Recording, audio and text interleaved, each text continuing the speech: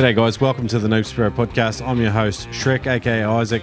Today we are going deep down the spearfishing equipment rabbit hole with Jerry Guerra, one of the madmen behind Neptonics. Now, if you've been around spearing for a while, you've probably heard of Neptonics. If you are after like components for DIY spearfishing equipment and really good quality stuff, then you've definitely heard of Neptonics. So Jerry was kind enough to join me today.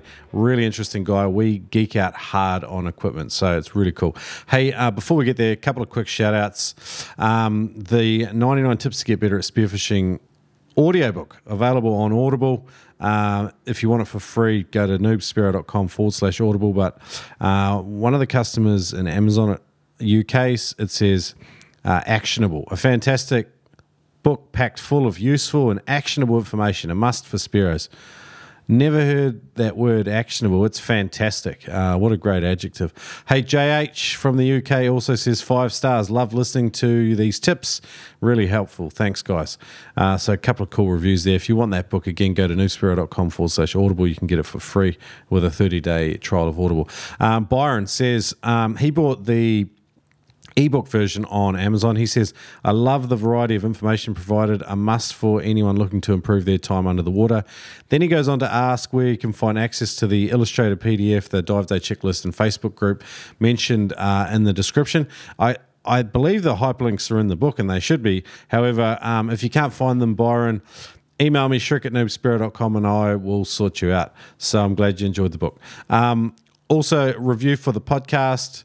This one from Chambeck in the US says, I really enjoyed this podcast, learned a lot. I started spearfishing in my early teens and got back into it when I moved back to Maui in my early 30s, though I wasn't really committed to technique. With the help of my mentor in this podcast, I've started to sharpen my spearfishing skills and have been able to catch some pretty good fish. So, hey, thanks for that review, Chambeck. Today, you're in for a treat as well. We're doing Jerry Guerra from Neptonics. This guy's a deep diver. He loves his Amero spear guns, hunting cubera, snapper, and diving off the deep wrecks of the Gulf Coast. The biggest fish he's ever taken is a measly 282-pound yellowfin tuna, and this guy loves his equipment. Let's get into it.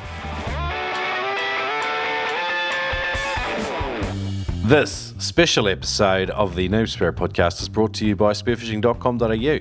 Longtime partners of the Noob Spearo podcast, spearfishing.com.au have a listener deal. Use the code NoobSpearo to save $20 on every purchase over $200. Thanks for supporting the Noob Spearo podcast and shopping with spearfishing.com.au. Hey, g'day Noob Spearo community. Today I've got on the line Jerry Guerra from Neptonics in America. Huge brand in spearfishing. It's awesome to have you with you, Jerry Guerra. Ed Martin from Killshot Spear Guns kindly reached out and connected the two of us, so it's awesome to have you with us, man. Thanks a lot, man. I've heard a lot about Neptonics over the years. I've had Travis was a good buddy here who sort of ran Neptonics Australia for a little while, but tell us a little bit about the Neptonics journey and how you sort of got involved with it all. Sure, man. So I started my dive shop, which was Blue Water Sensations, in 2004, and that was in a laundry room of an apartment, and at that time, I was buying parts from Neptonics, and he was buying stuff from me as a distributor, and did a lot of business back and forth. And then companies grew and left there. In 2014, myself and Josh Gregory from Neptonics at that time merged our stuff together and never looked back. Yeah, sick.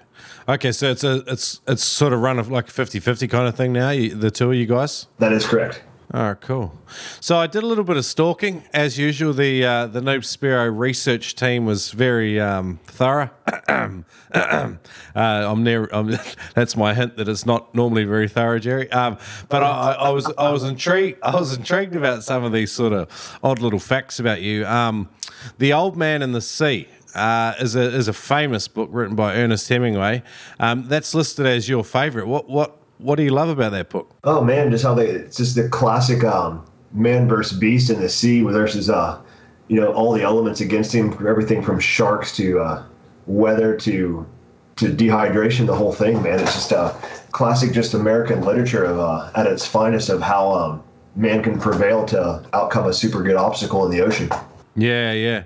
And that sort of that respect as well, I think, is there as well, not only for the fish in the battle, but what we have to put ourselves through to do it, and it's a bit of an honor involved with the whole hunting theme as well, isn't there? Absolutely. I've never read the book. I read a quick summary of it this morning, but it's something that's you've inspired me to read it. I'm going to add that to my reading list for later on this year.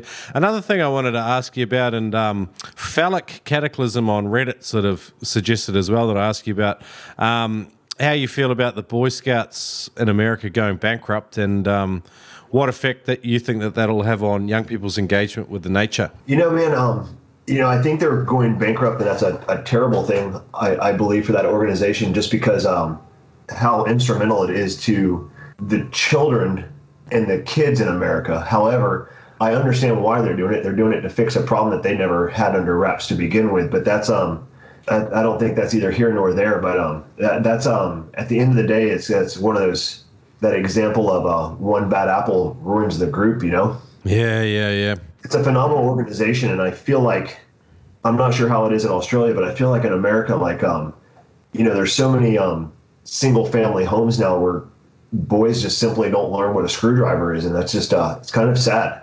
Yeah, I mean, a big theme for today's section is going to be Veterans Vault, and I really want to dig into equipment with you. And I think, like, one of the things I've noticed about myself is some of the stuff I did a lot of when I was young, I got a lot of confidence doing, and mucking around and nutting out gear was not something I did a lot of. And I think sometimes, like, none of us really looking like idiots, and if you didn't get exposed to some stuff early on, then sometimes you feel like you're missing something. And I think young people just need exposure to a lot of different stuff, and then confidence comes through doing that. Not only that, but role models and stuff like that.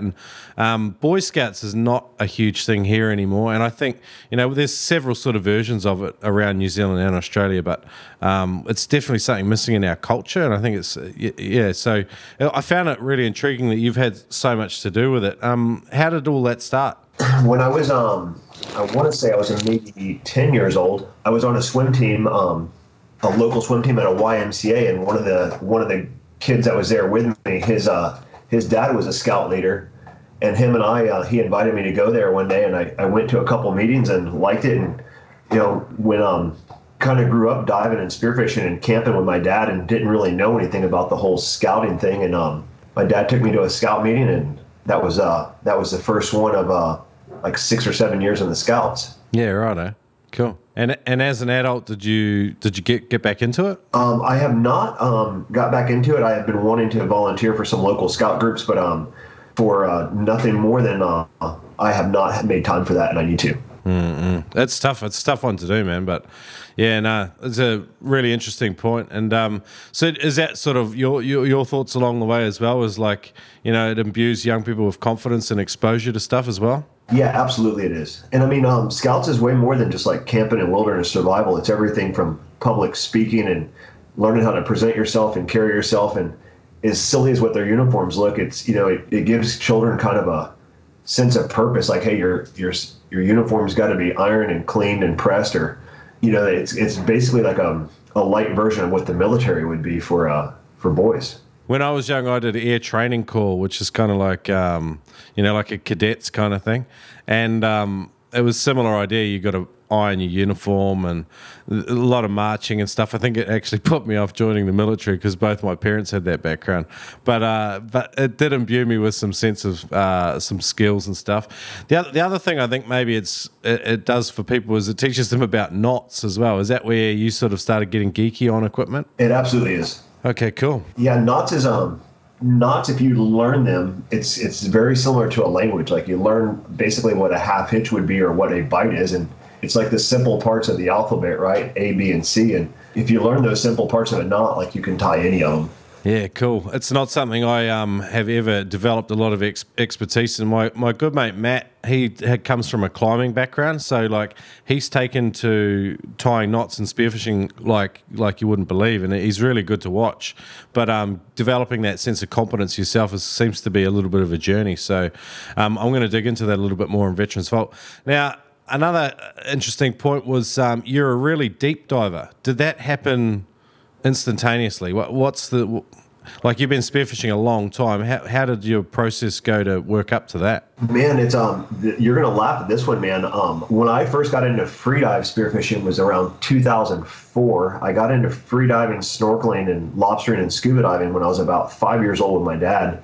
And I got out of the Marine Corps and I signed up with the Omir Rife at the time, the Hatteras Blue Water Open tournament they had, and signed up over there. And I got paired up with Scott Campbell from the U.S. freediving team, and went diving in the pool. Not in the pool. Went diving in the ocean, and at that time, this was my first freediving spearfishing trip I'd ever done, and I'd done a few on my boat that was exclusively freediving.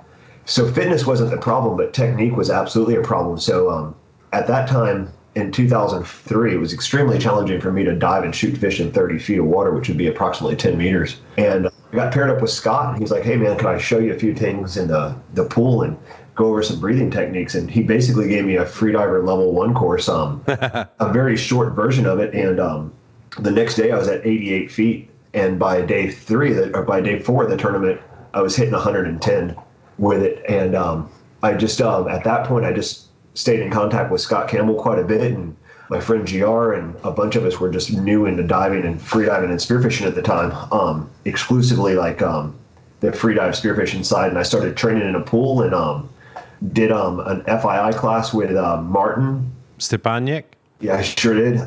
And over the course of about 5 years, I was passing 130 with no problem. And then in the last course I did 202. Wow, that's epic, man. Yeah, but deep diving, it honestly, it came very, it was definitely worked for and earned, but I didn't have any physical or physiology problems. Like equalizing was very easy for me. Frenzel technique was very easy for me. I didn't have some of those obstacles that other guys had, and still do. Awesome. So very much an incremental journey that was helped along the way by some expert tuition and actually doing the formal training. Do you think the pool is sort of like a critical part of developing some of the smaller skills for effective freediving? Absolutely. So is that something you still do? You still do a bit of pool training? Not really. No, long past that, man. The only training I do is spearfishing and diving, and just keep cardio and fitness alive in the gym. Yeah, cool. I got a little bit of a cheeky question here that I don't even know the background to. So Simon Tripp asks, what is your favorite land-based spearfishing advice? That would be fun to hear. My favorite land-based spearfishing advice. So I'm going to take it that he means by how do you get better, or I personally think, and this is coming from a Marine Corps background in me, is to maintain and take care of your gear properly. Like, if the gear is messed up, if your bands are messed up, if the rigging's messed up, there's nothing like your gear working and functioning properly to make you land that big fish. Like, that doesn't happen in the water. That is all the diligence that you do the weeks and the nights before you're diving, not on the trip. And if your gear's not ready, it doesn't matter how good of a diver you are, you just don't get your fish. Okay, so, let's do a little bit of a practical scenario with that. So, maybe in 2 days' time you're heading out for a 2-day overnight trip out spearfishing. What would be your process for preparing for that trip? I would look at the bands on my gun, would be my first step that I do. I would make sure that the bands are in good condition. There's no dry rot, there's no nicks or nothing like that on them. I would consider the last time I changed them. If it's been longer than 6 months, I'd put new bands on my gun. I'd look at the rigging. Specifically, if I have not shot a lot of big fish with that rigging, I would look on the crimps to make sure there's no corrosion. When you put copper crimps onto the stainless steel cable, that tends to form some electrolysis. And if you're seeing that, just cut the cable off and redo the rigging. Big fish on a 2-day trip will cause big problems. And the biggest thing I feel like that has caused the most headache for all divers is they're not paying attention to the detail and having the rigging done properly. So myself personally, when I come back from a trip, I strip all that rigging off of the guns and the shafts that's been used on a multi-day trip, and I take it to the shop and I re-rig everything, or the garage, and I re-rig everything, and my gear constantly sits on go, that whole be prepared thing. You never know when your buddy's going to call you and say bluefins are running or wahoos are running, and the last thing you want to do is be leaving on a Thursday or Friday, and you have 4 hours worth of gear rigging to deal with. Yeah, exactly. Yeah. Okay, so you start with your spear gun. You're sort of going from power bands, and your chicken shaft, your shooting line, and then Slip tips important too. If you're using that, if you're not using a slip tip, to check your floppers, make sure they're tuned properly. An untuned flopper is you might as well just shoot a fish with a needle. Yeah. It's so awful losing a fish because you haven't tuned your flopper properly. And there's some great videos online that can teach you how to do that as well. So, is that something you've spent some time doing as well? Has Neptonics got a lot of DIY sort of video guides up? We have a few DIYs, but not a lot, and we are in the process of making a Neptonic Spearfishing Academy that will be pretty much everything from spearfishing from top to bottom, and it will be on the Neptonics Spearfishing Journal and on individual pages where that gear is available. Ah, cool. One thing I really liked when I went over to the Neptonics site was the spear gun builder. Like, so you go in and it's literally got every single component. There's 3 or 4 different options for everything, whether it's anchor points, whether it's mechs or whatever it is. And it seems like you guys have deliberately chosen people you want to work with. I didn't notice a lot of, maybe I don't, and I'm not picking on brands here, but there was some. Missing from the page was some of the less reputable sort of suppliers and stuff and brands. Have you guys deliberately sort of built relationships with vendors over the years? We've built several relationships with several different gun builders, and there could just be someone in there that's overlooked or never necessarily responded to our list of what we need for them to put it on the website as well. So it very well could be something that we've overlooked or something that they never replied to with pictures or elements of what we need to make that happen as well. Most of the gun builders that we have on the website, they've done a really good job with a really good quality product, and it's always amazing to see what a craftsman and an artist can do with a piece of wood. So okay, cool. So I'm really looking forward to sort of geeking out a lot on gear. I've got a ton of questions when we get there, but I want to dig into a little bit of your sort of spearfishing journey. So we've talked a bit about, your journey to depth and sort of how you progressed with the freediving side of things. What about the hunting side of things? Did you struggle learning hunting techniques, figuring species out? What were some of the struggles you had in particular with hunting? Man, I really did, and I still sometimes do. I'm a much better diver than I am a hunter, to be honest with you. Sometimes a lot of people think that you just get lucky with fish, and if your diving ability becomes good enough, you'll start to get fish just when you have a long enough breath hold. But spearfishing for me has always been the harder part of developing that hunting skill, and a lot of it's just patience and not being aggressive. A friend actually in Australia told me this when I was on a liveaboard trip with him, and this was like relatively recent in my spearfishing career. This is in the last 3 years, and he's like, if you swim like a turtle and not like a shark, fish aren't scared of you. And your body language is probably the best thing you can do to close gaps on fish and not act like that big predator. Do you approach species strategically? Do you vary and change your approach based on sort of what you're hunting and things like that? I do try to vary my approach depending on what I'm hunting. Okay, cool. So give me a couple of go-tos in your area that you feel like you've developed sort of some good approaches for. Sure. So like if you're whenever I'm diving on the reef, it doesn't matter if it's a deeper reef in 115 to 120 feet or say 35 meters, or if it's something in 5 meters of water or 10 meters of water. The biggest thing I try to do is reduce my profile as best I can. Humans we're even a smaller male or a smaller female is still creating a very big illusion when you have a 5'6" plus person, 3 foot long fins, and a 5 foot long gun. Like, it creates a 15-foot object in the water, bigger. So to answer that, I always try to tuck my gun as close as I can, like the muzzle under my shoulder, and bring that in. I also, when I do dive down, I try to dive in a very straight line and not at a very long arc. So when you're straight down, it creates more of a cylinder look versus what it would have like more of like a cone look the way it's coming in. So your profile is not projected as big. And then as soon as you do hit the floor or the ocean bottom, I try to lay as flat as I can to the bottom. Yeah, okay. And keep that profile extremely low. So think of like sniper crawling in the woods versus a guy walking on the street.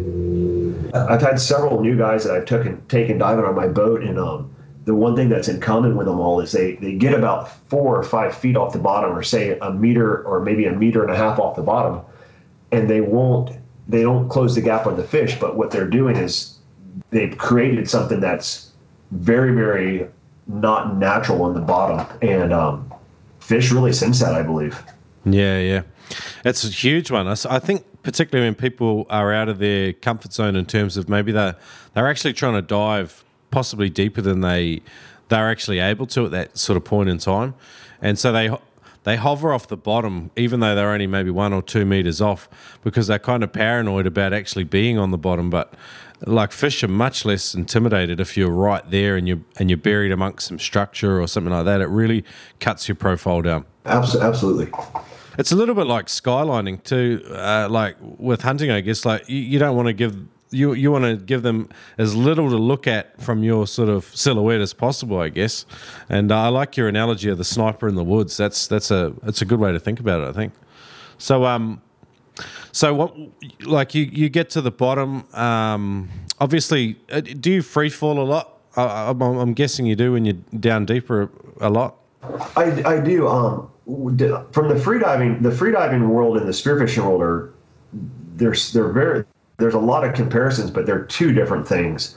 But I definitely glide, but I'm a very visual hunter. So what I mean by that is I won't just dive to the bottom and hope something's there. Like, I try to put everything, and this is just like a rough average. Like, if I know my gun's got an effective range of 15 feet, like effective kill range, I try to put everything in with a 30-foot radius of where I'm at, and I call it the cone of death is what I'm diving in. So as you dive down, is if I see a really nice fish or a good trophy fish or anything that I'm like very, very targeted, and it's say it's 35 or 45 feet outside of that cone, I'll completely abort the dive, go back up to the surface and breathe, and I'll try to position myself so I can land on top of that fish on the way down. But that's something that's been really helpful for me. Just while we're talking about streamlining and minimizing your profile on the way down, another problem I think a lot of us maybe have is equalizing. Like, as soon as we go to equalize, we're kind of sticking our arm right out. And not only is it inefficient in terms of streamlining and stuff, but I guess that's adding to our profile as well, like in terms of the way the fish perceive us as we're heading down towards them. Have you worked on that? And what's your advice for that? I have. So what a good rule of thumb for myself is I try to keep my elbow touching my loading pad on my chest. So when you are down and diving, equalizing, if your elbow is on your loading pad, it keeps that profile very streamlined. It keeps your hydrodynamics correctly too, so it doesn't start acting like a rudder and changing your trajectory on that free fall. Mm-hmm. Okay, cool. I dive with a couple of guys who are starting to get pretty handy with the free diving. They're hunting, 60 to 70 feet, sort of that 20, 25 meters. And they're getting there no problem. They're getting time on the bottom, and they're starting to look really comfortable. And I'm really enjoying hunting with them. But one thing both of them do, and I haven't been able to help them solve this problem, is one of them sort of winds on the way down, like he's going around in a huge circular motion so he doesn't go down in a straight line.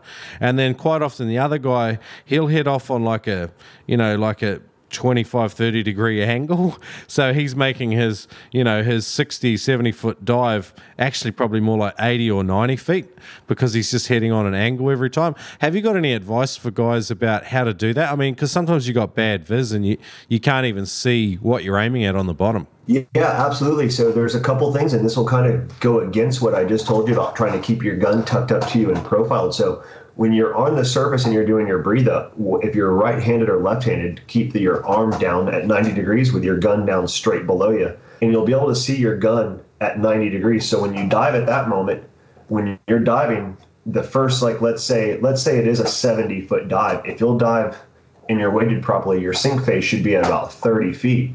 So that first 30 feet that you're diving that you kick down to, keep that gun 100% down straight ahead of you, and kind of use that thing as a guide it'll help you to visualize to be straight, because you can't see up your body correctly because of the water distortion in the mask, right? But you can see down the line of your gun. So if you're letting your gun just kind of sink slowly in front of you, and I'm not letting go of it, holding that, but that gun will help you get that trajectory right. And then once you do right. that sink phase, then you can pull that gun in close to you. And at that point, you're going to be sinking at that 90 degrees that you're looking for. Yeah, sick. All right, cool. I like that. Another good one too, and this is it can be a little challenging for divers, but I used to have that same problem where I would probably dive at like probably like a 75 degree angle versus that straight down 90 degrees that you're looking for. And a big portion of what's happening is it's very natural as spearfishermen that you want to look up and see what's happening.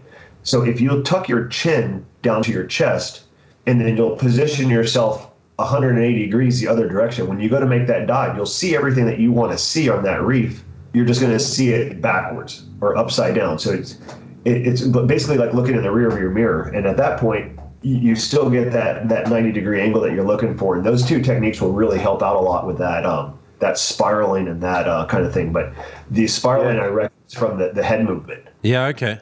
All right, cool.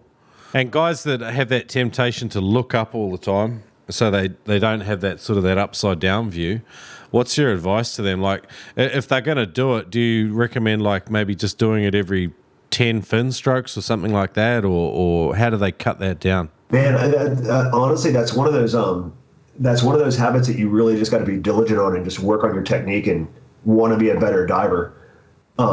It's going to take a little bit of time to override that, but if you mentally practice that, like it's like anything else. If you do it wrong 100 times, it's going to take a long time to break that muscle memory. But if you practice that technique in the pool, you practice that technique on your dives, a few trips later, you'll have that technique down. It's not that hard to overcome. You just got to be the athlete that wants to be better at it. All right. So you, a lot of the stuff we're talking about is more for reef hunting, and I like this cone of death idea.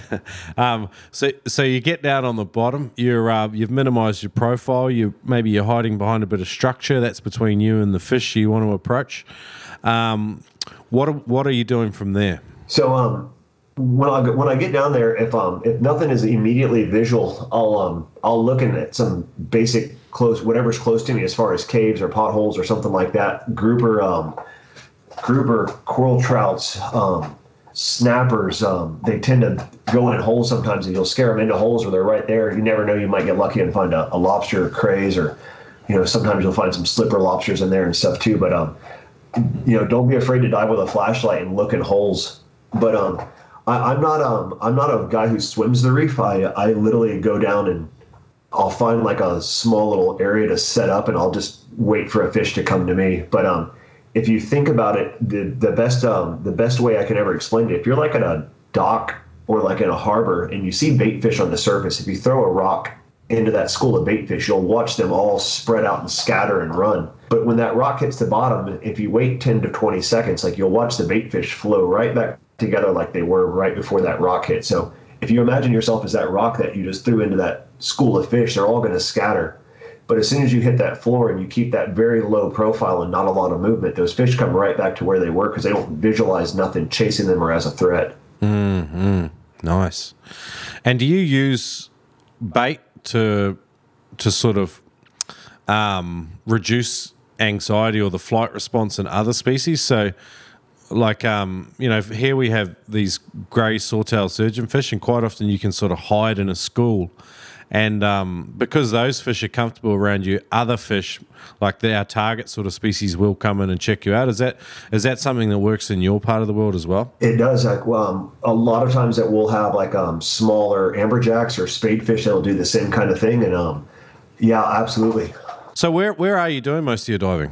I live in Tampa, so I do most of my diving out of the St. Pete to Tarpon Springs area. Okay, cool. So what about benthos and stuff in your area? What are we talking here in terms of bottom structure and sort of prevailing conditions? We have a pile of artificial ledges. I'm sorry, not artificial ledges, artificial reefs from barges to shipwrecks, and a lot of limestone ledges. There's literally thousands of spots over our coastline to dive on.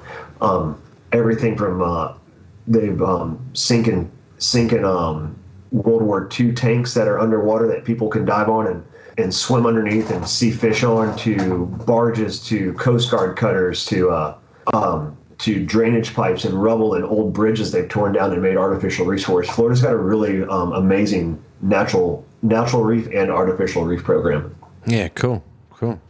So in this broader area you're diving in, a lot of it's reef. How do you share the love around so you're not overfishing one area? Are you guys pretty intentional about moving, like around? How do you sort of work out where you're going to go and what you're going to hunt? Sure, man. So for the artificial reefs, like typically those things are going to get hit a lot, and there's a lot of fish that just move in and out of there. So those things, when in the artificial reef program here is big. There's hundreds of those. So I usually will hit the one or two of those on every other trip, but usually different ones. And I'm just usually rotating those out of what area I'm diving in. But if I go to a ledge of mine, I won't usually go back to it for at least 1 year's time. And I'm constantly searching for new spots on the bottom recorder and looking for new spots to dive on.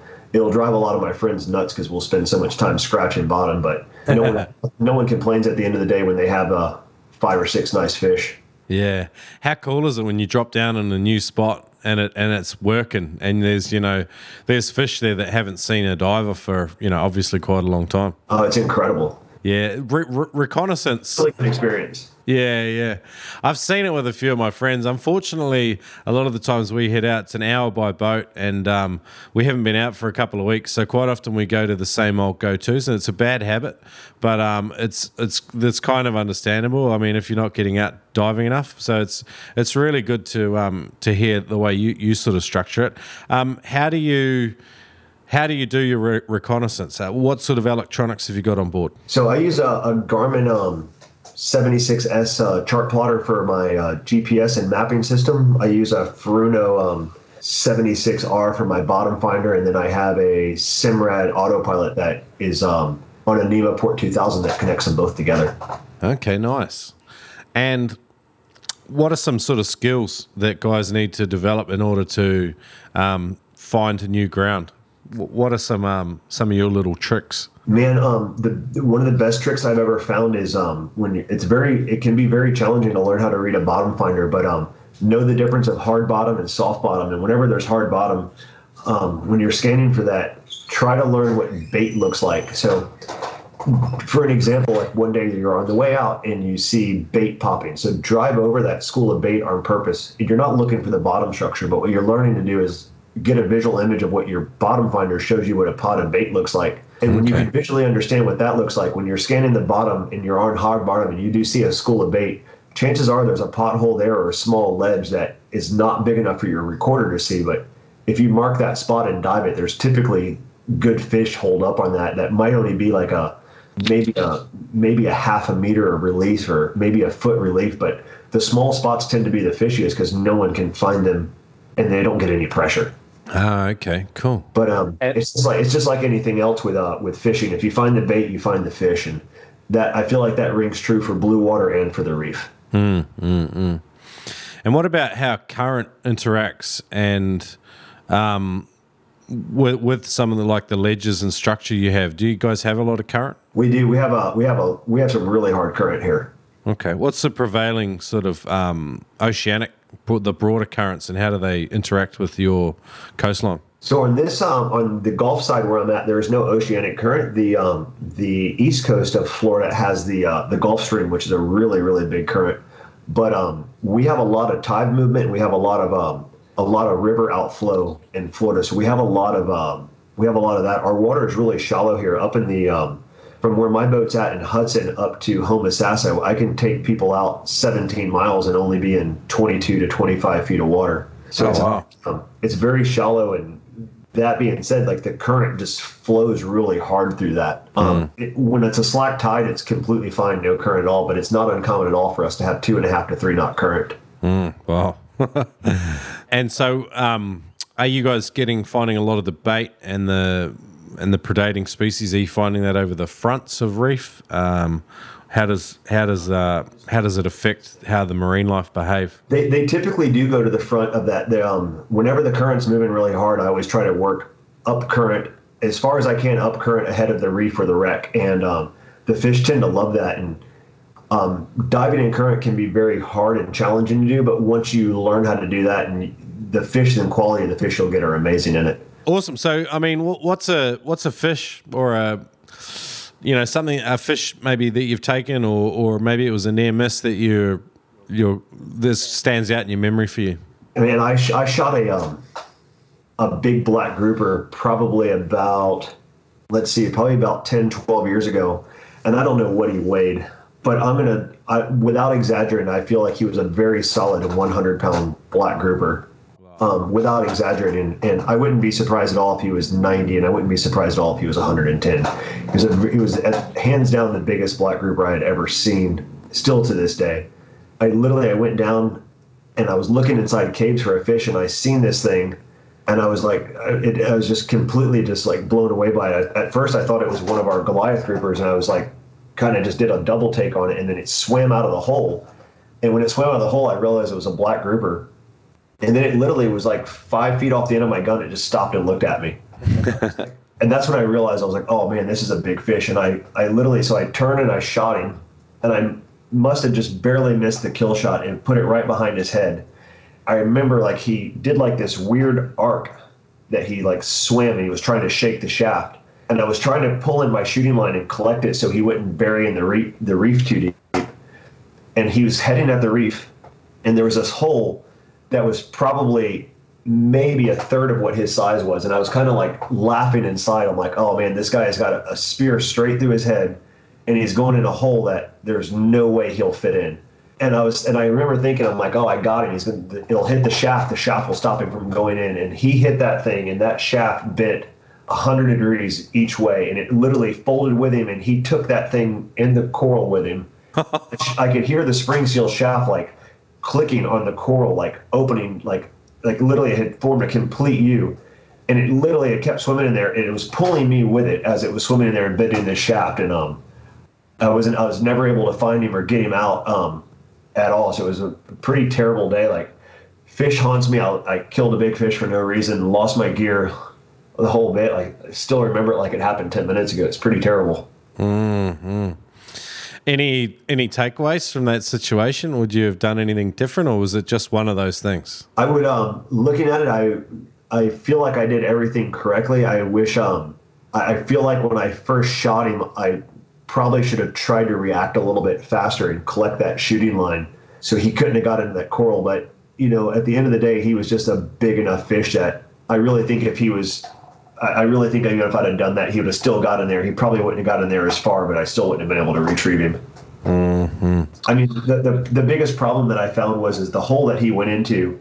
There was no way for me to even go in there and look at that. You'd have needed 2 crowbars and a stick of dynamite to access it. Mm-hmm. Yeah, I've seen it happen myself. I've seen fish just disappear into what looks like nothing, and then you're trying to find another angle on a bit of reef or a hole, and it's funny how some of the holes, they don't match up, and they just disappear into nothing. And you can hang. Sometimes you're that annoyed that you've had this battle with this fish, even if you haven't shot it, that you'll spend an hour just continuously bombing one bit of reef in the hopes of finding it again. But generally they don't come back out again. No, it's almost like a magic trick they pull. Those little locations they get into. Yeah. Oh, that's tough, man. That'd stand out in my memory too. None of us like wounding or injuring fish and not putting them on the boat or taking them back to the shore. Killshot spear guns, timber guns made in the USA. Simple, effective, dependable, made in the Florida Keys by Ed Martin. These spear guns are an absolute work of art. Check them out at killshotspearguns.com. And hey, I've got a special for you, $30 off. User code NOOB. That's just NOOB, N-O-O-B. For a limited time only, save $30 on any spear gun at Killshot Spear Guns. Save $30 on any spear gun. Check it out. Is that more spearfishing shit? Yeah, it is, honey, but it's my favourite podcast. You just can't stop yourself. You're obsessed. Well, that's true, but Shrek told me I'd lose my 90s dad look. Baby, it's all for you. For those that are a little obsessed, head over to noobspearo.com/madgear. Got hats, beanies, tank tops, t-shirts and hoodies for noobers who are mad about spearing. noobspearo.com/madgear. All right, man. Hey, you've spent a lot of time out spearing, 32 years between sort of scuba and freediving. But What's one of the toughest situations you've had out, and what sort of did you take away from it? So before I was a little bit more educated with it, I was diving on a deeper wreck in Hatteras, and I had a shallow water blackout, and I was diving with a buddy, and that worked out really well. And at this point in my diving career, I had like some training or informal training, if you want to call it that, but I didn't know a lot about like the physiology of what a shallow water blackout could be. And I had a shallow water blackout. I was down extremely deep on a wreck. The wreck was about 300 feet of water. I was down about 115 feet. There was big yellowfin tunas down at that depth, and I was trying to close the distance on one at 110 feet. And I pulled the trigger, I completely missed it. Should not have pulled the trigger, completely rushed it, started swimming up, and I got to about 30 feet and thought, oh man, I'm not going to make it. I took my weight belt off and I held it in my hand. My dive buddy came and met me, and I think I made it to about 10 feet or so, and I blacked out. He took my weight belt. I woke up completely quick, came to on the surface within about 15, 20 seconds, and just from not the knowledge of what to do after that, I got in the boat and felt a little loopy and tired, and kind of shook it off, like got a Gatorade out and drank a bottle of water, and they did 2 more drifts on the wreck, and I got back in the water. Dive on this thing, I regained myself pretty quickly. I was like pretty happy about it, felt good again. And I went down, and my next dive was to like 18, 19 feet and blacked out the second time in the same day. And I was like, all right, this is a little problematic. So this was all before I had done any kind of freediving courses whatsoever. So yeah, that was the takeaway on that is, man, don't be afraid to learn. It's a tough one, isn't it? Like we're blokes, and sometimes we don't like looking like we're learning, and particularly as we get older, I think it's a trap as well. I mean, but we're always learning. We should always be upgrading our ideas and our processes and our thinking. I mean, is that kind of your take on it? Absolutely. I could not agree more. I don't know. I learn constantly, and that's part of why I like to dive with new guys. So I always keep the 1 or 2 guys that are like the quote unquote the veterans with you that's been your long-term dive buddy, and then I always try to bring the new guy or the guys that I haven't dove with, because you can always learn from them and they can always learn from you, and it just kind of it's kind of part of the culture that we just pass down the knowledge to the next generations and keep the sport alive. Mm-hmm. It's bloody awesome sometimes when you head out and you've got a crew that you can rely on. You know, like everyone knows their part. They've got your back, and you just have a really relaxing, good dive day. But there's also a lot to be said for giving into that next generation as well. That can be incredibly rewarding as well. Who are your regular dive buddies? My regular dive buddies would be James Ware, Lee Hoagland, and my dad. Yeah, wicked. And how do you guys work boaty duties and buddy pairs and stuff? What's some of your go-to systems? So I like to dive in teams of 3, not 1 up, 1 down, but 1 down, 2 up, and then safety dive that if you need to. It does tend to get spread out a bit time to time, and that's why I think it always kind of works well with groups of 3, because if someone does get a little bit distracted with a fish, there's still 2 guys watching and keeping an eye on it. But yeah, so that's kind of the duties that we follow and try to stay on board with, and it's quite effective. It works really well. Yeah, cool. And I mean, you guys all probably know who's the better divers and hunters in your crew. What do you do when, like, say you're diving with a couple of people and, well, let's do both scenarios. Scenario 1, they're both diving, half the depth of what you're used to sort of hunting in. And then the other scenario is you go out with a bunch of freaks of nature and they want to dive much deeper than you're really comfortable with. What do you do in both of those situations? So whenever I'm taking newer guys out, I try not to take them out to waters they can't comfortably dive and hunt.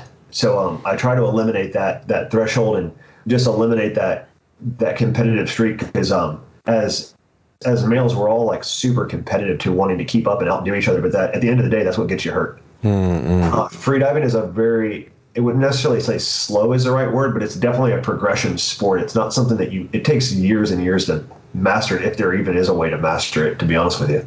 What about the opposite scenario? I mean, maybe it's been a few years since you've been put in this position, but what did you do when you were going out with a bunch of guys and they were, far better or far deeper divers than you were. Oh, I did everything wrong, from overweighting myself and trying to dive as deep as they could and pushing it, and trying to like set up some kind of pendulum dive, to packing my lungs tighter than I probably should have. But looking back at it, hindsight 2020, is I'd have never pushed myself to do that.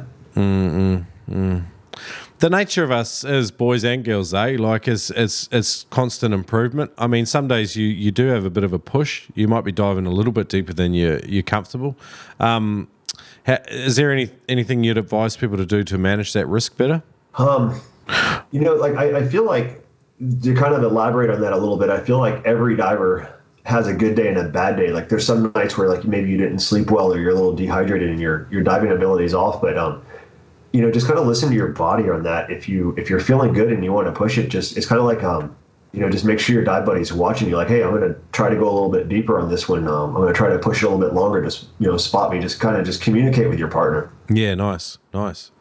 Yeah, it's funny, isn't it, how our body changes? Like sometimes you have a perfectly good night's sleep, hydration's good, and you still, your body's just not playing the game, and for whatever reason you're not relaxed, and your body's just doesn't want to perform as well as it normally does, and it can be quite annoying, and there is a temptation there to just dive like you normally do anyway. So it's a hard one. It is. It's a very challenging one to overcome, and it's but at the end of the day, smart divers are still alive. Oh, good. Hey, let's move into Veterans Vault. So this is the part of the show where we sort of take our special guests sort of deep into an area of their expertise. And obviously you've been geeking out on equipment for a number of years, so I'm looking forward to getting schooled. I provided you with a little bit of background before the show. Basically, I think sometimes I'm a bit lazy and I say things like I'm not a gear guy and things like that. And I perhaps offload some of my responsibilities about maintaining my equipment to others. How do you sort of advise people like me? Man, the best advice I could give you on that is no one's going to take care of your gear like you would. So, it's a really good thing that every spearfisher woman should know, is how to tie their own bands, how to rig their own stuff. And even if you do rely on your buddy to do that for you, it doesn't mean you shouldn't know how to do it. But the best advice I could give you on that is, if you are going to go down that route where you want your friend to rig that from him, don't ever yell at him when your ship breaks. Yeah, that's a good call. You can't blame anyone, can you? No, it's no one's fault but your own, man. Yeah. Okay, cool. I wrote down a ton of questions here. So let's get into mechs. You've got a number of different styles on your website. What are sort of the pros and cons and applications for some of these mechs? So the tuna mech is a precision mech. It's rounded, so it's very easy to install. It does take a little bit of line up on it. It is it's designed for 4 bands and more. The trigger mech it's built like a tank. It's designed to have a very smooth release with 4+ bands on it. The reef mech is a very simple install. It needs to be mortised in. It has a line release on the side. Same thing, this tension on it is designed to be 3 bands or less on that. And then the reverse mechanism has the line release built into it on the side, and it also is flipped backwards, so it gives you about 2 inches more band pull, which doesn't sound like a lot, but on 3 bands, it's 6 more inches of band pull. That's also a very easy install for a gun builder.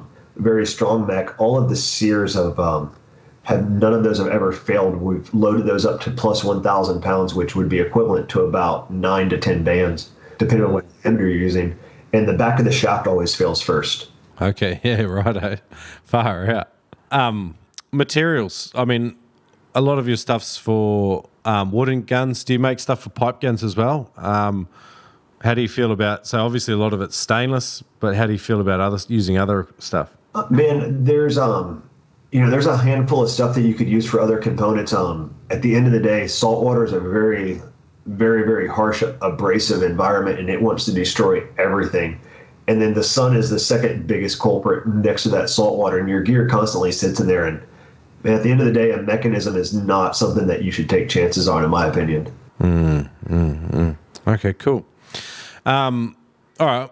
Joe Pedro asks, what kind of spear tip is preferable for each common species? So he's interested about learning about slip tips and some of the other things like the Chimera side slip. Rob Allen have got version out as well. How do you think about what setup to use and when? Sure. I personally love a double flopper shaft, one on the top, one on the bottom. That's my personal favorite. So that way, if one is untuned for some odd reason that you shoot a fish and it bends that, and then you're not going to retune that thing on the boat, but you're not really aware that it's untuned. You still have a pretty good capability of landing your fish. I like a flopper shaft, a double flopper shaft for pretty much everything, for the exception of targeting wahoo, bluefin tunas, and yellowfin tunas. Those are the three species that if I'm ever targeting those three species specifically, I'm going to be using a slip tip at that point. But I've seen the Camara side slip, and I've seen the Rob Allen drop tip, if I'm not mistaken. That's what we're talking about there. I do like the ingenuity of those. I do not trust that thing to work. When you pull the trigger of a spear gun, those things are resting on the rivet of a flopper. And what I've seen happen is a lot of guns will have that little bit of half an inch muzzle flip, and that is just enough to knock that thing off and send it to the back of your shaft, and you basically shoot your fish with a needle. Yeah. I use the Camara side slip for a day, and I went out and I shot 5 fish and I landed 5 fish. But I agree with you. But the problem I had was getting it to sit back on and having to, like, even when I'm resting up on the surface, it would fall off, and then I was having to continuously sort of pick it up and put it back on again. And when I was swimming down through the water column, sometimes I'd have to hold it on an angle so it didn't fall off.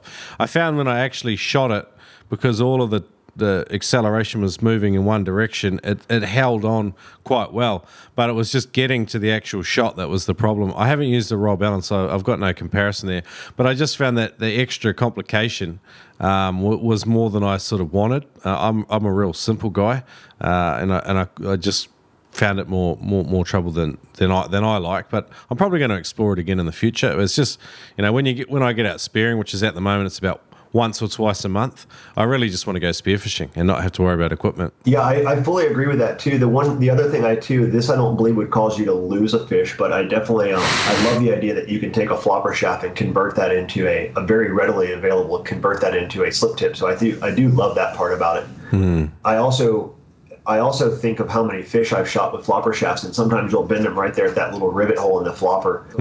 So at that point, like, with a slip tip, like, you just ruin the base and you can get a new base, and that's the case. Like, you just ruined your flopper shaft and your slip tip shaft for the day, and now you're in the boat with another shaft. Yeah, okay, cool. I'm like you. I'm a huge fan of simplicity, and coming from the Marine Corps, that whole acronym of KISS is never rings truer in this scenario, which is keep it simple, stupid. Yeah, for sure. Double floppers aren't very popular in New Zealand and Australia. I don't think South Africa either. So without having any exposure to using them, what are some of the... So you give me some of the pros. Obviously, not losing fish is fantastic because you've got 2 potential barriers there for the fish from coming off the front of your spear.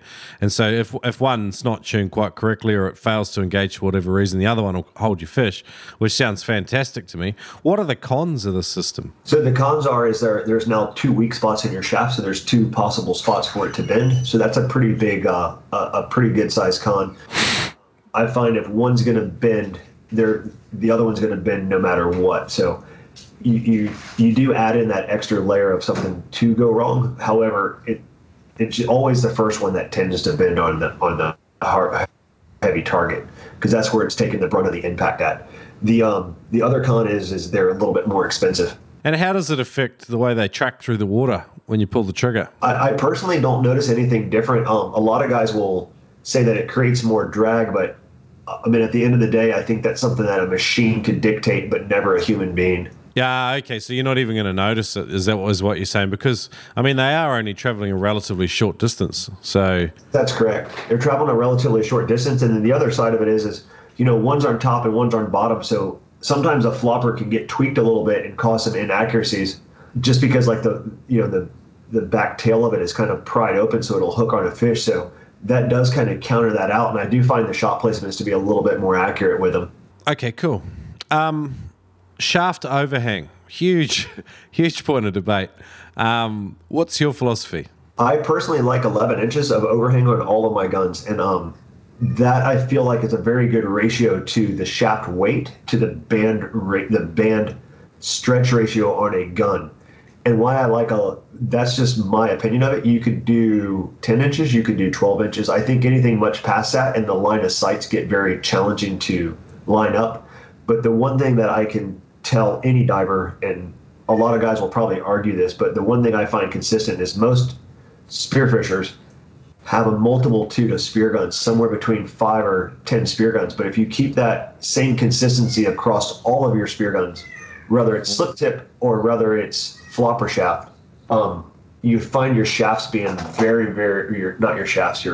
your shot placement being very accurate from one gun to the next, because your line of sight never changed to when you line it to the target. Yeah, yep. Yeah, that's one thing I've noticed too. It's like the guys that have got particular opinions about overhang, they just stick to the same formula. And I think a lot of, way back in the early days too, one of the guys on the show made the point of sticking to the same handle as well. And there's a host of issues with that. And I wanted to get into triggers and handles. Actually, trigger pressure is a very tricky thing with a spear gun. It's not like a rifle because they're friction-based mechanisms. And the way our handles are shaped and mated or molded or not seems to affect where our finger sits on the trigger. And I know I'm a bit of guilty of it as well. It's pulling shots and stuff when if I'm having to apply too much trigger pressure.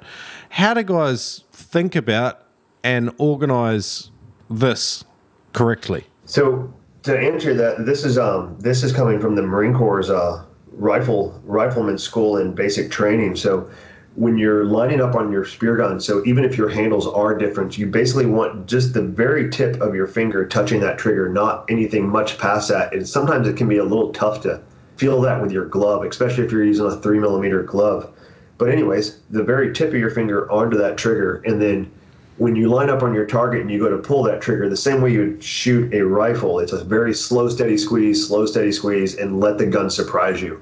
And at that point, you never squeeze that gun too hard to change the inaccuracy of the gun shot with your own hand. Okay, cool. So you kind of let it sneak up on you a little bit. You absolutely do. All right. And it's we're talking like fractions of a second here, so it's a smooth squeeze. Very, very slow and steady. So guys that, like, a lot of us use hardware store gloves and things like that, and I'm not criticizing it at all, because it's great to save some money on some kit somewhere. And but do you think that the inconsistency between thicknesses in gloves and the material that we have on gloves, do you think that is something that can potentially be a cause of inaccuracy? It very well could be. I think that it would be a very small one. I do believe the way people react to stuff and get excited, or they get that buck fever and they suddenly jerk that trigger and they normally don't. Like, the more you dive in, the more comfortable you get in the water, the more refined your skills get. And then that's when that kind of goes away and it just becomes second nature. Quoting Terry Moss here, if you take your spear gun and you get in the pool with it, or you get in a shallow end of a bay and you shoot that gun for 2 hours in there, you'll learn more about that gun in an hour and a half or 2 hours than what you will in a season of diving. And experiment with the gun. Take your cold water gloves and your Dyneema gloves and try them all side by side till you learn that gun right. But you never go on a big hunting trip and not sight in your rifle. It kind of doesn't make sense to not sight in your spear gun. Yeah, cool. It's another lesson that's coming through loud and clear, and it's not a habit that I've put in place yet. But point taken. Sometimes it's inconvenient where the water's too far away or you haven't got a swimming pool to test it in. But I guess you have to come up with a way to do it. It's extremely inconvenient, but most of the time that I did spend doing that is on a dive trip that you're going out and some kind of boat failure / mechanical problem, or the weather was supposed to be nice and it wasn't nice. And at that point, you got basically now a day at your disposal. And you're already at the water, so just take advantage of it. It's a good place and a good time to drill some rescues with your mates too, particularly if they haven't done a formal course or something, or not for a long time. Yeah, I mean, it's a real good way to, to still hang out with your buddies and still accomplish something productive and, refine your skills. Like I said, you've already allotted that day off to do it. Might as well utilize it for what you love. Cool. Handles, to mold or not to mold? I'm a huge fan of the AR-15 Hogue grips. That's just my personal opinion. That's on every one of my spear guns. Okay, cool, nice. Okay, so that'd be no mold. So you go for consistency? I do. All right, cool. Safety. do or do not have, in the words of Yoda? I do not. Never. You never have a safety. Never have a safety. I can never tell if a shotgun is loaded. I can never tell if a handgun is loaded. I can always tell if a spear gun's not loaded. Yeah, I don't understand why we even have safeties on spear guns. They all they do is ruin shot opportunities, and they don't seem to add any safety, because you still can't point a spear gun at someone. You still can't have your finger in near the trigger. So I don't understand why we even have them. Well, the wonderful corporations of insurance said that the word gun is on that item and it has to have it. Ah, righto. Okay, cool. I haven't really thought about that from a liability point of view, so that does make sense. It would be nice though if there was a way to disable it quite easy. I'm guessing there is with some mech setups, but yeah. So we talked a little bit about shafts. Tom asks, a question that I spend a lot of time researching was how to eliminate points of failure. What kind of knots, bungees connected to gun or float, what gauge shark clips, better options for shooting line bungee, basically how to make your connections as fail-safe as possible. So, yeah, let's get into that. So from one end of the gun to the other, we can talk about Dyneema, mono. Let's start from... We've already talked about shafts and floppers and stuff. What about shooting line from shaft to spear gun? I use Dyneema as all my shooting line. I like it because if it does get a small nick or a tear in there, I can always cut it off very quickly on the boat. I'm not fiddling with my crimping tools. However, I do find that mono shoots a bit cleaner and more accurate. But I do that out of an efficiency simple point. I tie double figure eights on everything. A double figure eight on the bite on the shark fin to where it connects, and then just an overhand double figure eight to where it connects to the swivel coming off of a reel, or a double figure eight to where it'll attach to the bungee for a breakaway adapter. But double figure eight is the strongest knot on the planet, as your climbing friend knows. A bowline is a very simple and effective knot as well. However, it reduces the strength of line by about 42%. A double figure eight only reduces the strength of line by about 18%. So that's a huge difference. And Dyneema is just extremely strong for its size. The tensile strength on it's amazing. Most of the stuff around 1.8 is over 660 pounds breaking strength, which is just massive. And how often are you replacing your Dyneema shooting line? If I'm on the reef and I'm typically targeting fish that are under 10 kilos, I just kind of visually inspect it and as needed. And if it's been used 2 or 3 trips and stuff like that, I'll strip it off and put it on there. If it's on a blue water gun and I've got one big tuna, it gets cut off at the end of that day, and a new shaft goes in with new rigging. Oh wow, that's a fair bit of cost. It absolutely is. It is. There's nothing cheap about that, but the thing that's kind of foolish is to spend $3,000 or $4,000 of your hard-earned money on a liveaboard trip somewhere, and to shoot a beautiful trophy fish at 200 plus pounds, and then the next day you shoot another one and you don't get to land it because you didn't change your rigging. Nice. So you sound very disciplined with your approach to rigging. Is that something you like to instill in the other people around you? And do you have some standardized payouts for people that that lose fish? No, not really. I haven't even thought about that part of it. I just kind of break it down in the law of averages. Either you can pay now or pay later. I would rather pay up front and keep my fish and have a little bit more Dyneema in there than not get my fish, not have my shaft, and then buy shaft and Dyneema. Mm-hmm. So it's it's the law of averages. At some point, it works against you. If you can be cheap, but it catches up to you. So, with the Dyneema mono shooting line argument, a lot of people talk about memory with mono, like it'll hold its shape around the gun, and then you have to use a bungee really to make sure that line's nice and tight. I haven't used Dyneema. What's the learning adjustment curve like changing over, and what are some of the cons? You mentioned you lose a little bit of accuracy, you believe? I do think it is thinner, but I do feel like it travels a little bit slower in the water, and it's not a huge noticeable thing, but I can personally notice the difference. And it might not be the actual Dyneema; it could just be the bulky double figure eight knot that is tied on there too. A combination of that maybe. The mono having the memory is a very true thing, but what you got to also understand is mono is very, very lightweight, and so is Dyneema.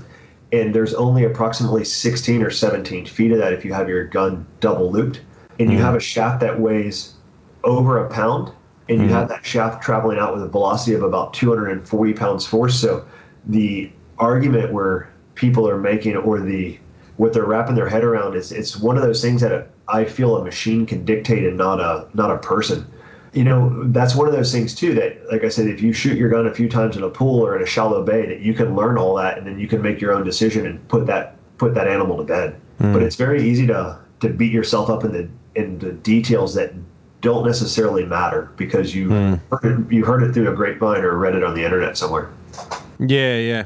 That's why I always try and get both sides of the argument, because generally Spearos have got very strong opinions about this stuff, but the ones that can articulate kind of both sides of the argument, I find them the more interesting ones to listen to, because you can tell that they haven't just swallowed something hook, line, and sinker and they're running with it. They've thought about it, and they've made a decision based on a few different criteria. So it's always good to sort of hear it on the podcast, I think. Did you start off with mono and change to Dyneema?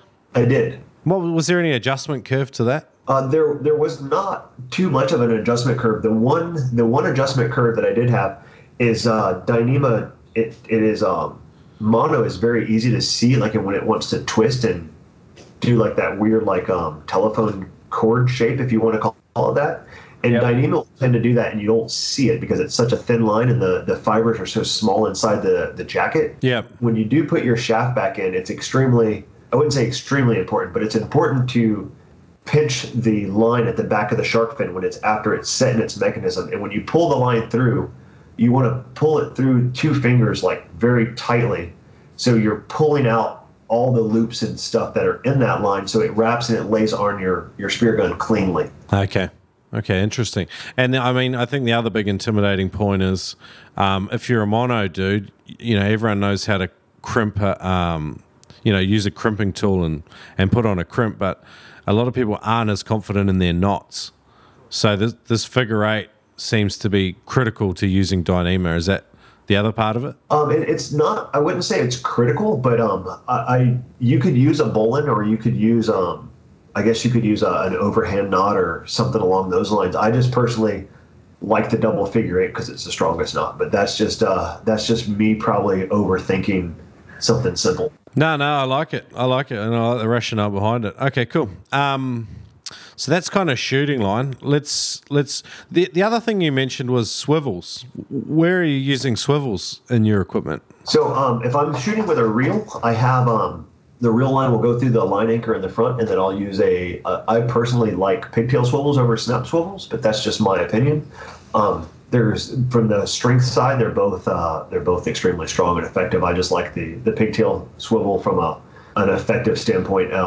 I feel like there's a little bit less chance of it opening up if it gets side loaded on an initial run of a fish. But that's something that's probably 1 out of every 300, but that would typically happen of that 300th time. When it does happen, would be on the biggest fish that you've shot. So odd how Murphy's Law will get you there. And I've been caught out not running Dyneema through anchor lines as well. And then that seems to be when a lot of guys get, they get their reel gets locked up. Is that another sort of lesson learned? So reels will tend to lock up, but that's another one of those things of where screws tighten down to the right, and if you don't spool the line on the right direction, like when the fish starts running, it'll backload on there and start to tighten down on the drag itself and do that. But once again, if you maintain your gear properly and wash it and check that reel out every time before your trip, you'll not have that problem. Upgrading to composite or carbon fiber spearfishing fins is a huge step in your spearfishing journey, and you want to make a smart investment. So I'm going to suggest investing your moolah in penetrator fins. These fins have got long-lasting performance. They've got a warranty that outperforms anything else in the industry. Check them out at penetratorfins.com. Their before and after sales service is absolutely phenomenal.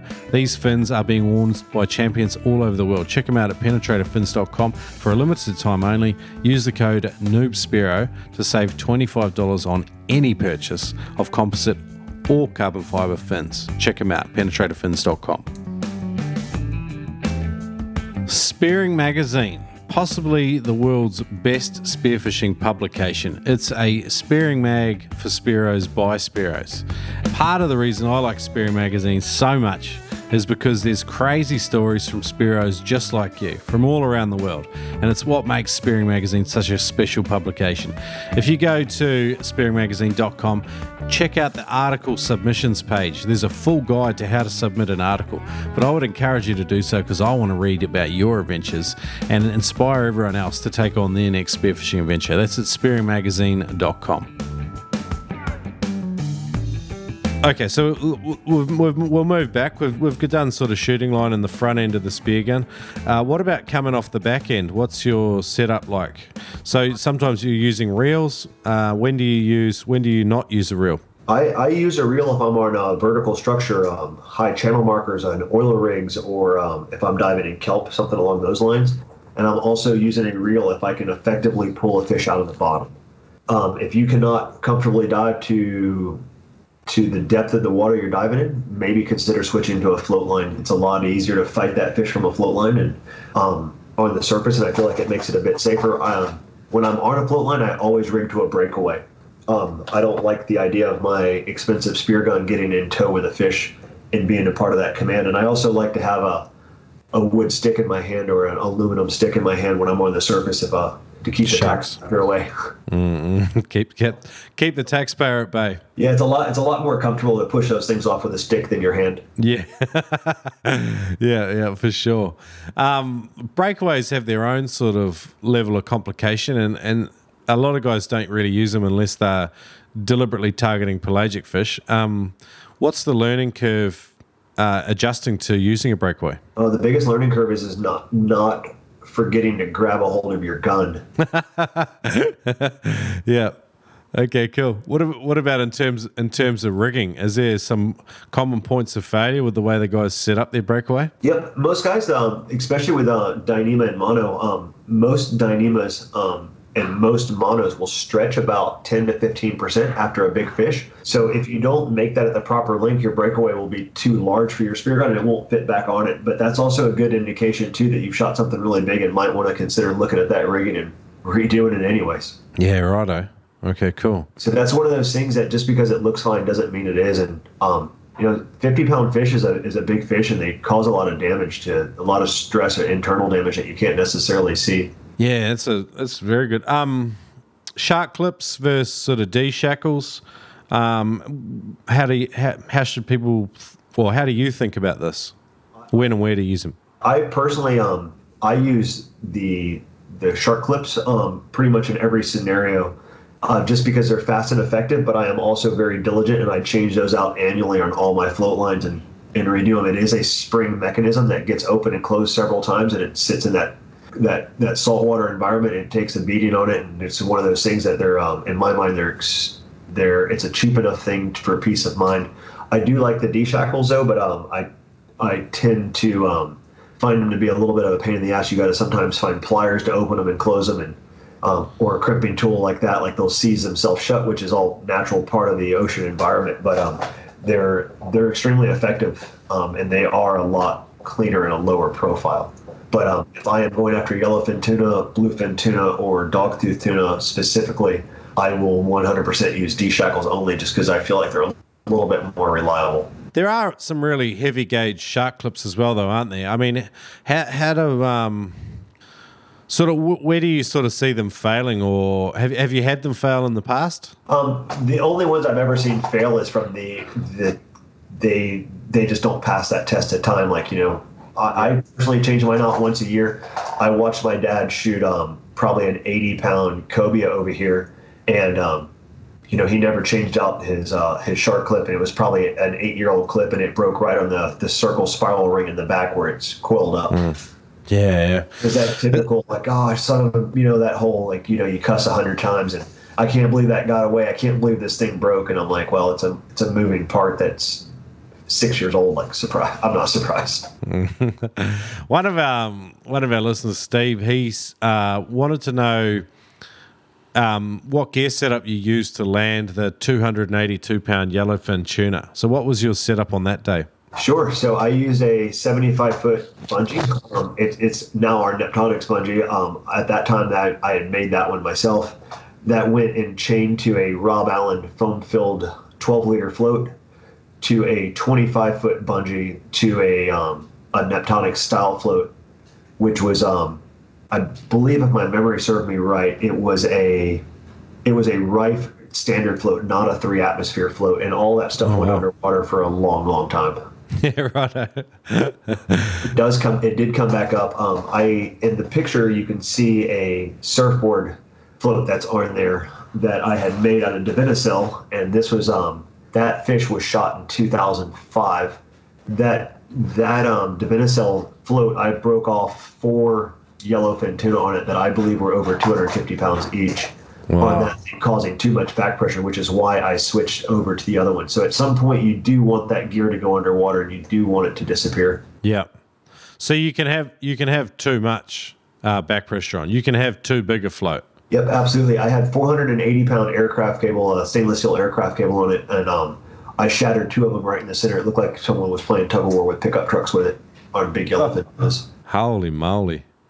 It's like shooting a little bus, isn't it? It absolutely is. So now the current rig that I use for big yellowfin tuna is a 100-foot bungee to a 12-liter Rob Allen float on with the Neptonics clutch on there, and then I use a 15-foot bungee out of that to an Ocean Hunter 3-atmosphere float. Yeah, nice. Those Ocean Hunter 3-atmosphere floats are friggin' really well regarded. It's a beautiful float. I love the lime green color on it. I love the reflector on it. So when you shoot your fish late at night, you actually got something to see on it. It's built like a tank. Mm-hmm. And the float. The first time I used that float was in the Coral Sea. I inflated it on day 1 of a 10-day trip, and at the end of the 10 days, it had the same capacity, and it didn't shrink. Didn't lose any capacity, shot some wind and some nice dogtooth tuna with it. It's a really nice float. Yeah, fantastic.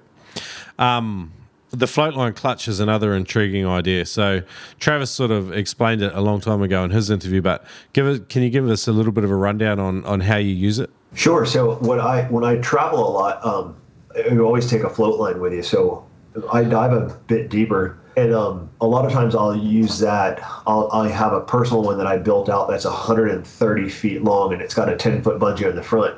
So it's actually a 120-foot float line with a 10-foot bungee, and then the clutch is on there as well. But what I like about it is a few different combinations on it. One is when you do shoot a big fish, you can actually choke up on it and tighten it, which a lot of guys think it's a bit expensive, and it could be, but where you shark clip your line, you form a loop in the line where it's attached to your float, and when that fish makes a second run or a third run, or a big shark comes and smokes that fish, and you're in that loop, you're going with it. I feel like that's a very dangerous scenario that can be easily eliminated with that clutch. That's one of the things I do love about it. The second thing I love about it is with that long float line, if I do find yourself coming back in and you're diving 60 feet or 50 feet like that, you can shorten your float line up to the proper length float line that you want on that location. And then you can either let the float line snake out the back of your float, or you can coil it up and tuck it underneath the float yourself and have that with you and have the proper length float line to your diving area. So it literally will make one float line length that you want. And then the other thing that I love about it is the last thing, which is my favorite part of the clutch, is if you do shoot a nice grouper or a nice snapper and it does get tied up in the rocks, you can go down there and make some investigation dives, make sure the shaft isn't hung up on any parts of the coral. And instead of back diving that fish several times, you can go to the top and crank down that clutch as tight as you can to where it tombstones your float. It'll stretch that bungee out that's on the front of that pressure pro. That 6-foot bungee stretches to 18 feet. And then go in the boat and get a Gatorade. And in a couple minutes, you'll see that float laid over and your fish is 10 feet off the bottom. And you don't have to back dive them 20 times and wear yourself out and put yourself in a blackout danger zone either. Yeah, nice. And does the float line clutch work on any material float line? So does it work on PVC or vinyl? It does work on both. Okay, cool. And like we see the expensive Spectra Fusion float lines, there's the PVC, there's the poly lines, there's thermoplastic. What's your take on them and applications? Because I've had a PVC wrapped sort of, I can't remember shooting line was in the middle. The line was in the middle of it, but I punctured it on a reef because I was using a 100-foot line and we were diving a 45 feet reef in current, and it's wrapped around a bommy and just punctured it, which happens to all of them by the sounds of it. So I thought that was a severe disadvantage. So obviously the float line clutch is going to help with that. But what's your take on the different types of line? So personally, from a float line standpoint, I like the vinyl tubing. I feel like it's a very nice durometer. It's very flexible, not very stiff. It doesn't twist or tangle up very easily, so I like that a lot. The PVC, I feel like it's very it can be very rigid in the water. It has a lot of memory on it, so if you coil it up and leave it in your garage, it wants to stay coiled up and weird looking. In colder water, it tends to do the same thing. I do like the Rife Fusion float line a lot. The Spectre Fusion is a very nice product they have. I'm not a huge fan of the way it's terminated on the end, and those crimps can fail because what happens is it's got a foam core in the inside. So if you do buy one of those, I personally cut that heat shrink tube that's off on each end, and I tie double figure eights through the same connectors that they give you. And it doesn't look nice and clean like Rife has it, but it also doesn't fail, because what happens is when you first put it under an initial load, everything's fine. But what many people forget is when you put those things under load for 2 hours with a big yellowfin, or a half an hour with a big dogtooth, or 30 minutes with a big wahoo, like stuff starts to shrink, fail, and collapse like that foam core does in the inside. And sooner or later, that thing shrinks to a point to where those crimps are now too big for it, and it pulls through. Okay. So that is the other thing that's really nice about that Rife Fusion float line is extremely lightweight and doesn't take up a lot of room in your dive bag, so it's very nice for travel. Yep. I was just thinking about that. I'm just packing for a trip for New Zealand now, so starting to get everything in there. I've actually got one of the Rife Spectre lines on, and I've got the 75 foot, might be 80 feet, and I've got a 5 meter, 15 foot bungee on it. And I was wondering how to connect the two. So I've used the D-shackle, and then I've wrapped it in some insulation tape. What's your thoughts on that as a joiner? Just so that, because sometimes you get float lines tangled, and it's generally where they're connected with other lines and things like that. Well, that's what I've noticed in the past. It is. So yeah, that sounds like a really good connection point that you're putting on it. I think that would work out fine. What is that bungee? Is that a synthetic bungee, or is that a? It's a. Oh, I thought it was made out of the same thing as like a pole spear rubber with some poly line through the middle of it, but I'm not certain, to be honest. Sure. So if it's a synthetic rubber, you should be able to tell it by the way it feels. It'll have like a little bit more of like a chalky feel to it versus a rubber feel to it. But if that's a synthetic rubber, put that to the front towards your spear gun, and if it's not, and if it's a latex rubber, you want to keep that as high as you can in the column. You want to put that up by the float. Latex is when it touches the reef, it'll nuke itself, and then that bungee will be exposed, and that line will go slack and wrap around that same coral that nicked it and probably cut it. So it's latex. So I've definitely got it up the float end. Yes. Yep. Or the buoy. Sorry. Sure. So a synthetic bungee with like an 1,800-pound core in the inside of it, you can put that to the lead side, and that'll hold just fine along the coral if it does nick or cut that stuff. But that synthetic rubber is extremely durable on the coral. Okay, cool. So you think that setup should be fine? I do. What are you targeting? Massive yellowtail. So I'm going to the same place where the world records were taken. I don't know that I'm there at the right time of the year to see fish that big, but should have fun. Maybe shoot one over 50, 60 pounds if I'm lucky. Yeah, that's a good fish. And the good side about that fish is that bungee you're using should hold just fine. And just like any other big fish you get, just try to keep them off that structure to begin with, and you'll be fine. Yeah, cool. All right, cool. It's a big fish, but those are typically not gear buster fish, so that's a really good compromise. I think you'll be in good shape with that gear. Yeah, the yellowtails seem to have like a 5 minutes of, like, depending on a shot placement, sometimes they can punish you for a couple of minutes, and then they're all right.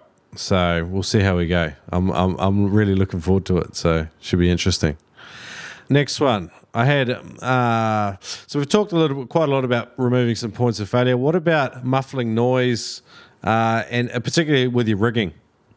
some of the stuff, like you've got steel parts in there, you've got carbon or aluminium barrels or even timber. You've got metal on different components. There's rattling and shaking going on, which sometimes is not great for fish unless you're doing it intentionally. So how do you approach that? So, yeah, I know exactly what you're talking about. A lot of that stuff is very problematic when your gun is not loaded. And this is where I feel like a lot of people will start to talk about this and kind of get in like a disagreement about it. But once that gun is loaded, it's under tension, and now that sear is pulled tight. The line release is now pulled tight.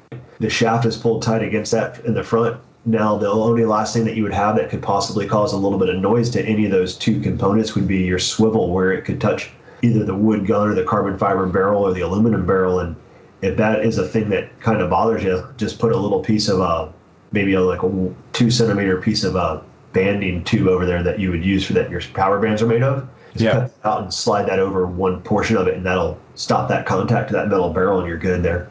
Okay, cool. But cool. A lot of times stuff like that's just kind of annoying, and whether it scares a fish or not kind of can be determined. Sometimes fish like noise and sometimes they don't, and that changes on a daily basis for reasons that you and I will probably never understand. Cool. I got 2 more questions for Veterans Vault, and then I want to move on. One listener wanted to ask why shipping prices were so expensive to Australia, because he really likes shopping, particularly for spear gun components at the Neptonic site. Sure. I reckon that we could call FedEx and ask them, but yeah, maybe we need a better shipping option. Sure. Yeah. To answer that question directly is it's a 16-hour flight from Los Angeles, so I reckon if you guys can move Australia a little bit closer, it wouldn't be so bad. Yeah.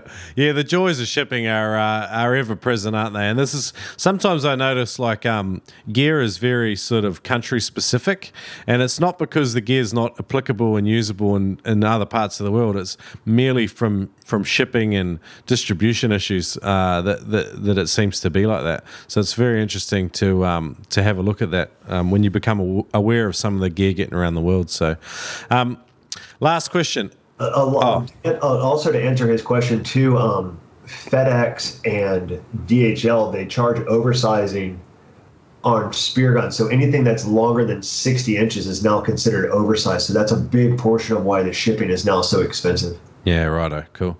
And you had an Neptonics dealer in Australia. There isn't one anymore? There is. It's Divers World up in Cairns. Okay, cool. All right, cool. Last question. Essential 3 or 4 knots every Spearo should learn. Where to learn them and when to use them. Essential knots that every spear fisherman should learn. Double figure 8, absolutely no-brainer. Where to learn them? Any climbing book, a Boy Scout book, or obviously YouTube nowadays. YouTube is probably going to be the most effective on that. Second most important knot, might be more important than the double figure 8, is tying your own bands. A constrictor knot, or also known as a cinch knot. It's basically a clove hitch with an underhand knot involved in that. So second most important knot. And outside of that, those are the only 2 knots that I truly believe a spear fisherman needs. Anything else is a bonus. Okay, cool. So figure 8, and we need the cinch knot. Yep. A bowline is also a nice knot to know how to use. If you were a guy who doesn't want to use a swivel, for whatever reason that may be, there's a knot called the mooring hitch. It was designed originally to go over buoys that were on big coral reef structures, so you could tie that over it, cinch it tight, and leave a tail end of it on your boat and pull that thing, and it'll collapse under its own weight.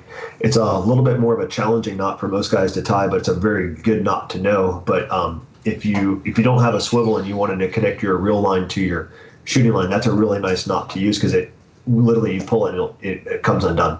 Okay, cool. I think I've seen some of these knots, but I'm just unable to put the language to the actual reality of the knots. So I think, just so I'm on board, I'm going to get across some of these things that you've mentioned today. So the bowline, the figure 8, and the cinch knot, well, I'm quite familiar with. But that's cool. I'll try and link some notes, some videos up in today's show notes. So if guys go to noobspearo.com/Jerry, anything we've chatted about today will be actually linked in there. Hey guys, today's podcast is brought to you by freedivingsafety.com. It's powered by Ted Hardy from Immersion Freediving. He won an award and he decided to create something that could help the whole world, every single person wanting to get into freedive spearfishing.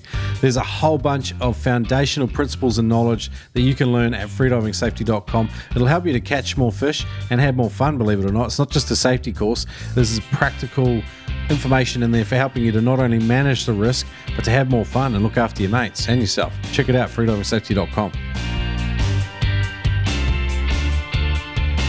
So I'm going to close out Veterans Vault. Really cool to geek out on gear with you, Jerry. But I wanted to move on to a little bit of a different topic. I also noticed you've done a lot of mountain climbing. You've travelled a lot for adventure purposes. I had a couple of questions from listeners about planning international trips and sort of how you prepare for them, how you think about them, and the logistics of it all. Sure. So preparing for them, like that's always kind of an interesting thing. Oddly enough, I start looking for new dive spots on the IGFA, the International Game Fishing Association. I look for where the big fish or the hook and line guys are catching them, because there's so many more of them compared to spear fishermen. So whenever there's those big game fishermen there that are catching those big fish, there's usually a marina there, and you can talk a boat captain into taking you out to those spots to go dive. Okay, cool. So I start with that on that aspect of it, and then from that aspect, once you find where that place may or may not be, don't be afraid to reach out to locals and go diving with them. Like, no one knows that territory better than the guy in the backyard. It doesn't matter how good of a diver you are, or how long you've been doing this, or how little you've been doing this. It's home field advantage is like something very hard to beat. Yeah, for sure. Yeah. Okay, so Mark and Justin both asked. So you've done your reconnaissance. Maybe you've reached out to a local. You've organised your flights. Are you a checklist guy? How do you think about that side of things? I am. I'm an absolute checklist guy. So have you got a generic that you sort of have together for offshore diving trips? I do. So I have, for an international trip, depending if there's like if I was going to Australia on an international trip, it would be one kit of gear, multiple shafts. If I was going to a third world country that did not have an accessible dive shop, I would be going with pretty much 2 sets of everything, for the exception of a wetsuit. But I would definitely be taking an extra set of fins, extra set of booties, extra set of gloves, extra mask. Stuff tends to get broke, damaged, misplaced, flies out of the back of a boat. Like, you end up a lot of times in those places, you're on small pangas and stuff tends to get crashed, and it would never break underneath its own scenario. But, and all of a sudden 100-pound fish is on like the odd shape of a panga boat, and your fin's underneath that, and bad things happened. Yeah, cool. Would you mind sending me that checklist? I wouldn't mind sharing it. Absolutely will. Sick. All right, well, that'll be in today's show notes as well, as long as you don't mind sharing it with the world. I do not at all. Yeah, cool. I'm a bit of a checklist dude too, and it's great to see how other people prepare, so that'll be really cool. Did we finish sort of thinking about planning offshore trips? The other big thing too is try to study the best time of year. Certain fish tend to like full moons. Certain fish tend to be new moon. Certain fish tend to be going into the full moon. Try to get that timing right, and also try to learn like the ins and outs of it. Like a lot of times there's deep water upwellings that'll come up and green the water out or make it real dirty. So try to get some local knowledge and firsthand knowledge of what water clarity and stuff's like. Don't be this is another one too where it's going to sound like it's definitely can be expensive, but don't be afraid to buy the thermal imagery, the chlorophyll reports of the areas that you're going to be diving into. Sometimes those can be quite pricey, as much as $100, but it's better than a $3,000 trip to go swim in the mud. Okay. So how does chlorophyll and sort of some of the surface stuff happening affect your planning? So basically, like, I'll look at the time of year it is, and you can buy on certain websites. I believe there's Rip Charts is one that they use here in the USA, and you can look at Rip Charts, and then it's kind of like an almanac. So they'll show you like what last year's data was. They have all that knowledge, so you can like essentially say, let's just say hypothetically, we want to go for yellowfin tuna in Panama. Well, you can look at we know that March and April is a very good month for yellowfin tuna in Panama. We know it can be as good as well in May. So you can you can look at those chlorophyll reports, and then you can talk to the local guides. And those chlorophyll reports, you can pull up the last 4 years or 5 years of what March was looking like and what April was looking like, and then you can overlay those dates to what those past moon phases were, and you can really get some good data on what your trip should be like if everything's in line. And it's just it doesn't guarantee anything; it just puts the odds in your favor. Yeah, nice. Okay, cool. And so water temperature, chlorophyll, both two things you look at. And then, like, I heard a thing the other day that wahoo always come out thick and fast after a big lot of rain. Is that something that you have thought much about? I have not noticed that whatsoever, but I have wahoo has been one of those features. I personally don't know if they're a moonfish or not. I've heard guys that are very seasoned blue water hunters that swear up and down they're a moonfish, and I've had other guys say that they don't care about the moon. I personally believe that wahoo is a temperature fish. Okay, cool. So like when you get like big plumes of warm water, quite often the wahoo will move around in that. Is that what you're saying? Yeah, that is like typically here in Florida, like down in the Florida Keys, we get a really nice wahoo run, and they seem to be the most divers tend to do really well when that water is somewhere between 71 and 75 degrees Fahrenheit. The one thing that's inconsistent about that is sometimes that water will drop down that cool in November, and guys are shooting wahoo in November. And it might not be. And then sometimes that's happening in February, and sometimes that's happening in March. And the wahoo run that's just my personal belief on wahoo, but I definitely think it's a very temperature driven fish. Yeah, nice. And I think sometimes these species behave differently in terms of the way you approach them and hunt them in different parts of the world as well. I think wahoo is one of those fish I've heard, like behave differently, particularly like Hawaiian wahoo, and then say like southeast Queensland wahoo. I've heard like vastly different approaches on how guys like to hunt them, but it's very interesting. I have never ever shot a wahoo still. And it's on my hit list. So everything I hear about wahoo, my ears perk up at the moment. Sure. I've never shot wahoo in Hawaii or in Queensland, but I've shot them in Louisiana. I've shot them in Mexico. I've shot them in Belize. I've shot them in the Keys in Puerto Rico. And I've shot them in the Gulf over here. And they definitely behave differently on every one of those locations. Cool. Any consistent techniques yield results with them? Yeah. So if you're having a hard time closing the gap on wahoo, the one thing that I've found that's very consistent with him is to whatever direction his face is pointing, swim to the surface. Even if the fish is at, say, 40 feet, if you cannot close that gap on him, swim to the surface, and whatever direction his face is pick about a 45-degree angle up ahead of him and kick as fast as you can on the water, splashing. Point your gun straight out, and usually that wahoo will race you to no open blue water, and you can probably get within 5 to 7 feet of him. They're such an aggressive fish that they think that you're going after bait, and they'll literally try to race you to it, and then all of a sudden you can hit them with pole spears at that point. Yeah, righto. That's really cool. I've never heard that one. That's sick. Okay, cool. So you might be down and you can't close the gap.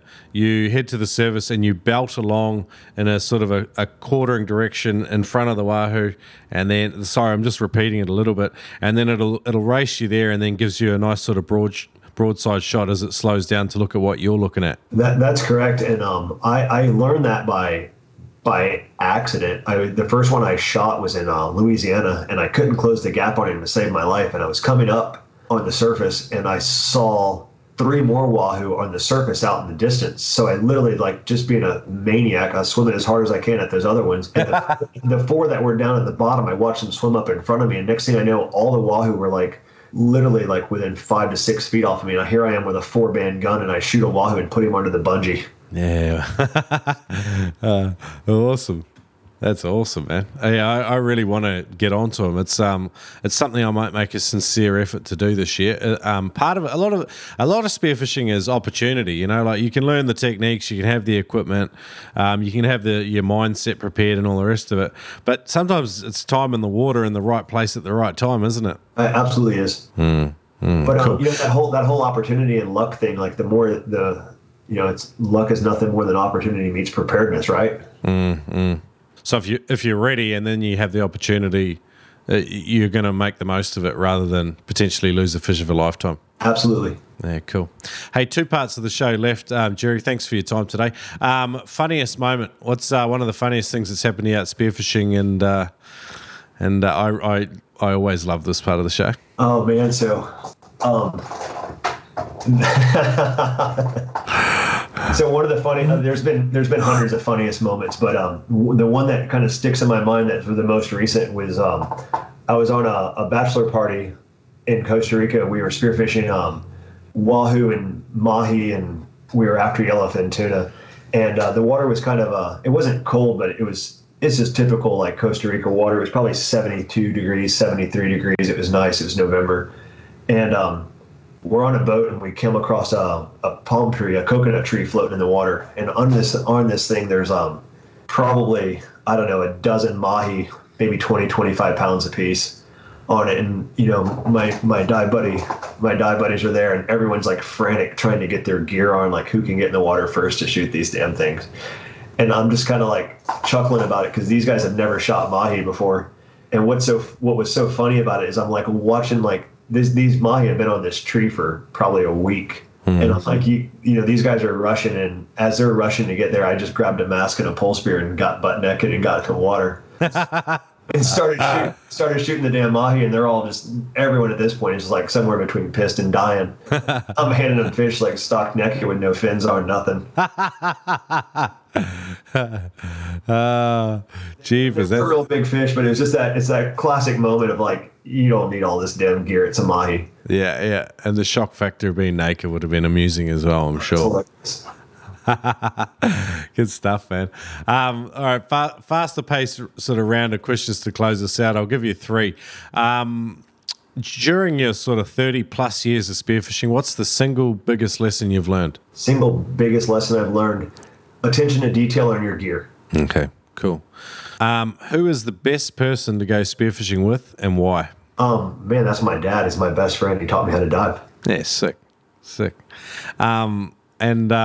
What's something a little different that you do in your spearfishing that you haven't really seen other people do?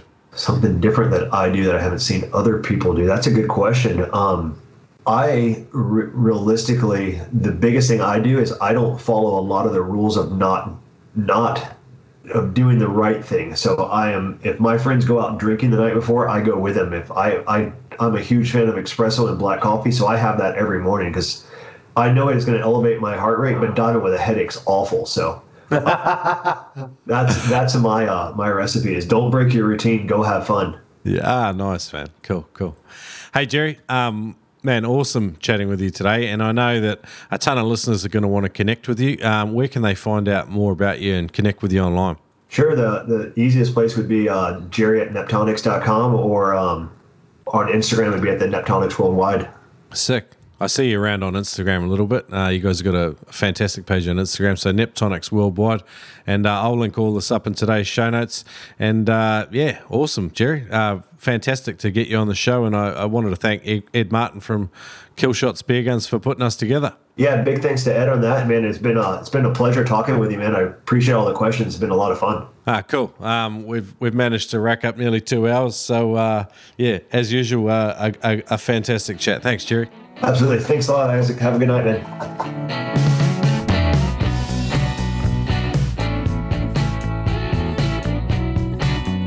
Ladies and gentlemen, Jerry Guerra from Neptonics. What an absolute champion. Love that episode. Cool as to geek out on gear. And the checklist that he mentioned, you can find that and all the other show notes, some pictures and links and all the good stuff, sponsor deals and all the rest of it. Go to noobspearo.com/Jerry and get that free download there, along with a whole bunch of other cool discount codes for quality gear and stuff and courses that I believe in. So yeah, noobspearo.com/Jerry. Hope you enjoyed that. And look, in 2 weeks we are headed back to the US. I've got another guy down in the Florida Panhandle. you've already listened to him once before when we did the DIY wooden spear gun. It's back to Ed Martin. We're going to get right into his journey and some of the things he's learned in his time spearfishing. So come back in a fortnight, it's 2 weeks, and tune in again. If you love the show, guys, again, go to patreon.com/noobspearo and consider becoming a patron listener. There's 27 others there, and just so grateful to those guys. They every single dollar that goes into that Patreon gets used to fund trips where I get to come out and meet listeners and guests, maybe do some live interviews and go spearing. So I'm hoping to get over to the US next year, but that's neither here nor there. Hey, thanks for tuning in. See you in a couple of weeks. This episode of the Noob Spearo podcast is brought to you by spearfishing.com.au. They've been on board for more than 100 episodes, and I'd love for you to shop at spearfishing.com.au. They have a price beat guarantee, hassle-free returns, flat shipping rates across Australia, and you can save $20. For every purchase over $200, if you use the code NoobSpearo, you save $20. Thanks for supporting the Noob Spearo podcast and shopping with spearfishing.com.au. This episode of the Noob Spearo podcast is brought to you by Audible. Get a free audiobook download and 30-day free trial at noobspearo.com/audible. There's over 180,000 titles to choose from for your iPhone, Android, Kindle, or MP3 player. Who uses those? Anyway, noobspearo.com/audible.